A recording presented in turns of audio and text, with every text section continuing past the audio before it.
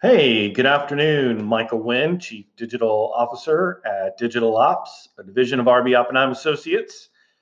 Happy Monday, President's Day. Glad you guys can join me. I hope you're enjoying the day at home or not distracted by people who are working and calling.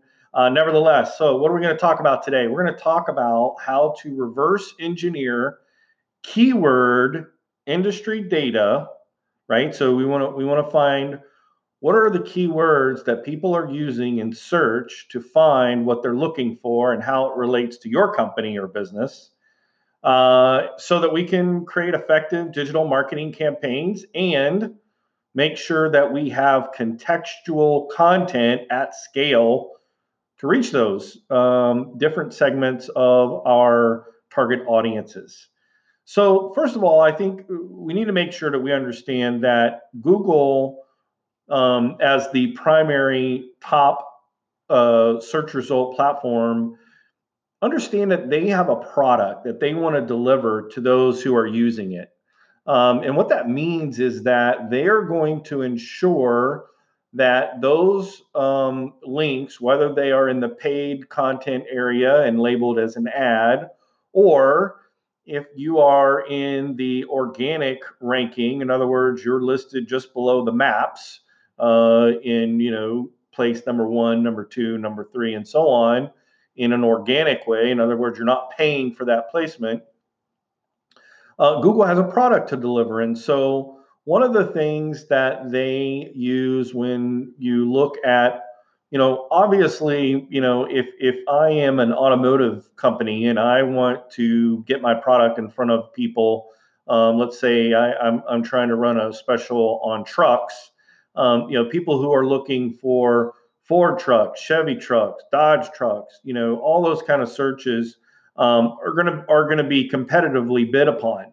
But how much you're willing to pay is only one part of how Google thinks about giving you number one and number two top positioning in that ad placement, as well as your organic ranking. But let's talk first about when you see an ad up there. If you're not aware, it is not by mistake, right? So one of the things that Google does when deciding who's going to get top billing for those ad spaces on the search results is they look at a metric called quality score.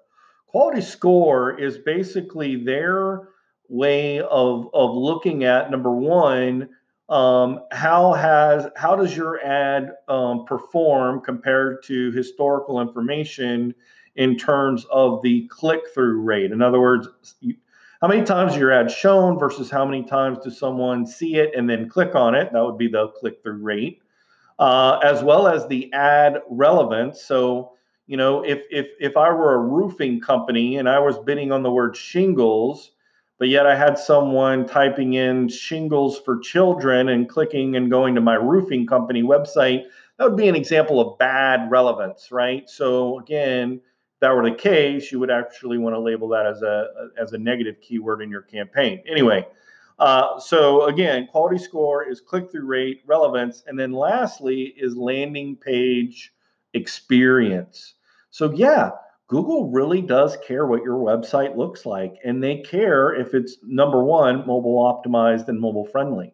So if we take all of that into consideration, then the people who are in the top performing squares when it comes to ad space, and also this all has a role to play in organic ranking as well, is if we use a tool, and I'm going to use SEM Rush, so that's letter S is in Sam, E is in Edward, M is in Mary, Rush, SEM Rush. You can go to semrush.com and learn about that tool. They have a free account that you can set up if you're a small business or entrepreneur and want to learn more about that tool.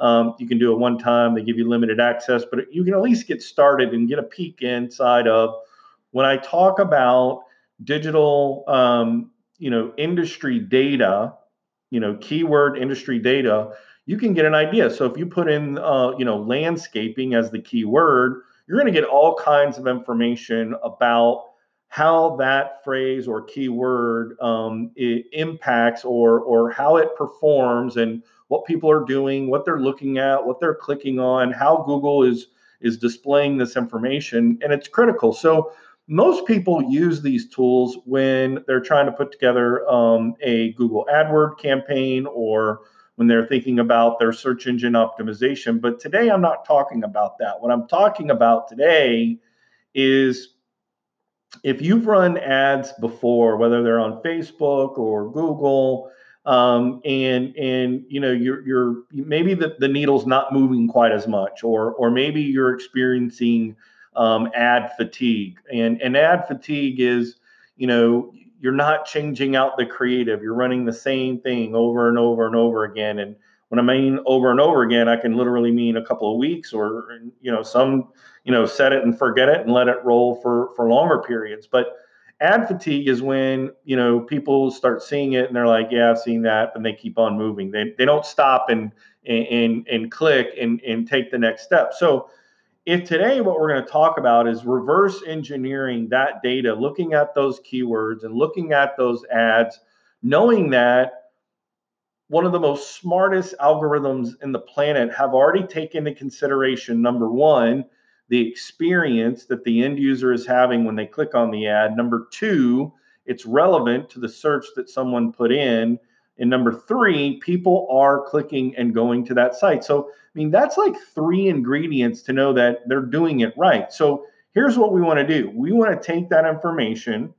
So we'll use the tool like SEMrush. We'll put in our keyword and we'll go to that tool and we'll look at what are the top 40 organic listings. And we want to go in and look at each one of those organic listing pages. Those are website pages that are related to the keyword that we're interested in for our business, and look at that information, read it, think about it from, don't think about it as this is your competitor, or this is someone that is an industry leader. Try to put yourself in the shoes of someone who would be a potential new client for you, and imagine if they were reading it.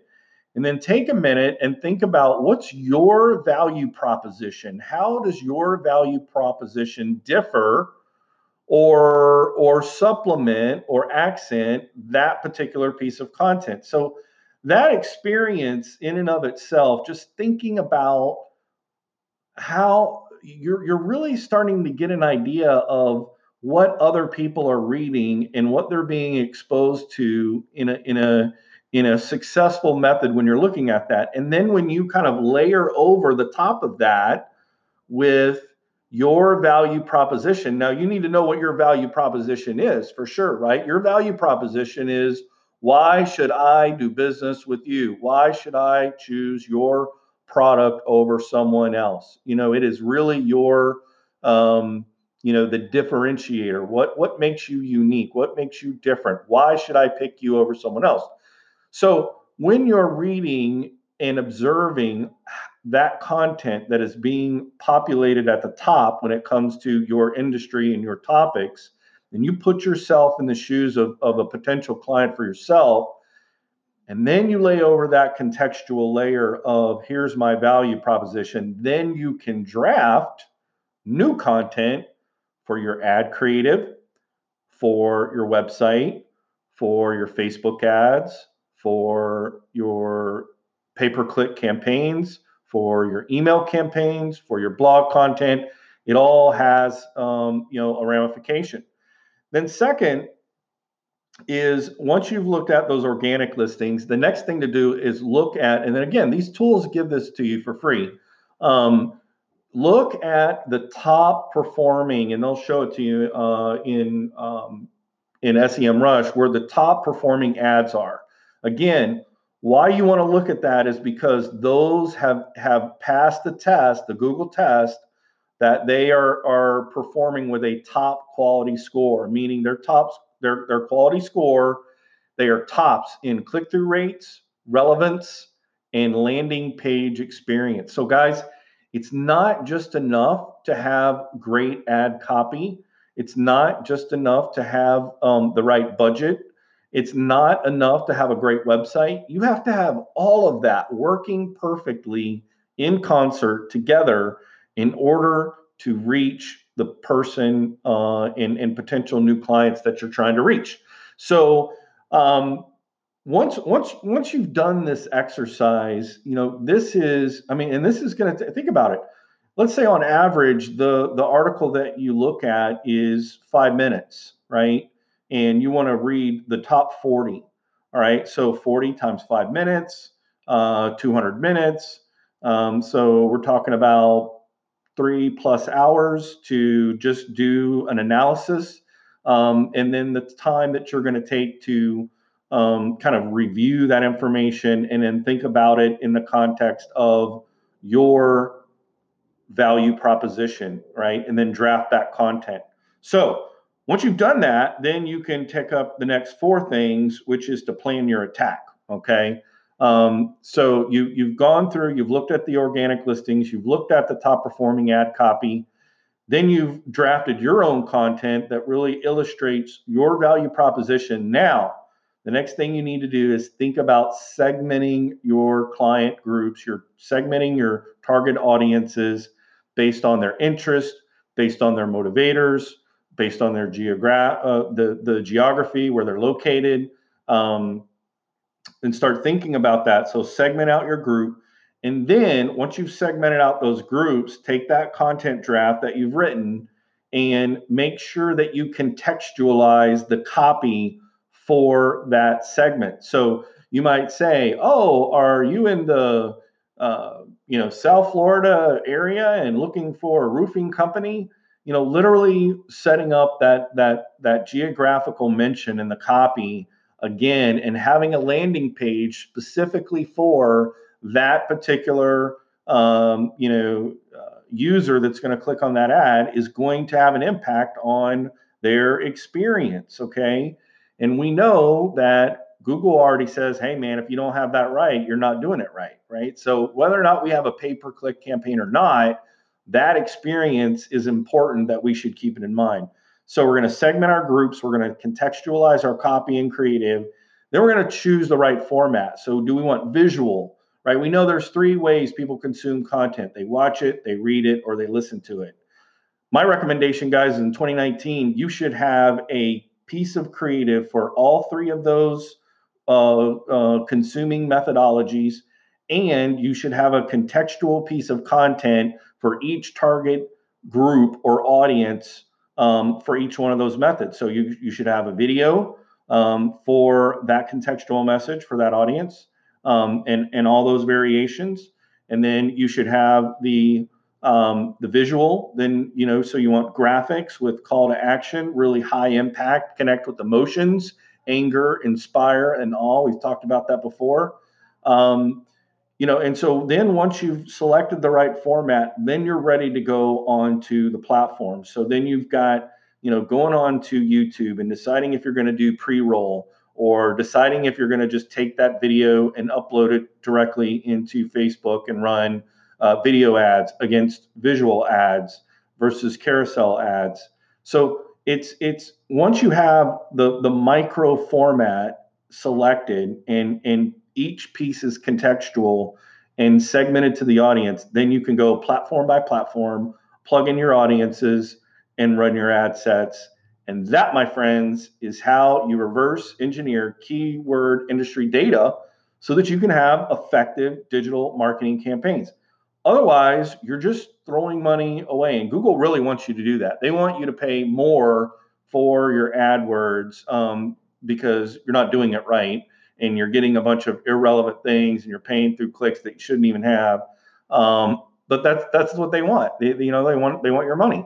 So be smart and don't do that, and understand what the rules are and make sure that your content has a strategy around it. So so that's what we're talking about today, guys. I hope this has been some great advice for you as you start to think about 2019 content. It is definitely about understanding, putting yourself in the shoes of your potential clients and consumers. Make sure you can feel and experience the internet the way they do, and the way that they view your industry or your product or your company or your competitors by doing a search and seeing what happens and seeing what the results are and comparing that with what you want to do and what you want to accomplish in 2019 when it comes to growing your business and moving the needle towards success. Guys, thank you so much. I hope you found this information helpful today. My name is Michael Wynn. I'm the Chief Digital Officer of Digital Ops, division of RB Oppenheim Associates, and we'll see you tomorrow. Thanks a lot.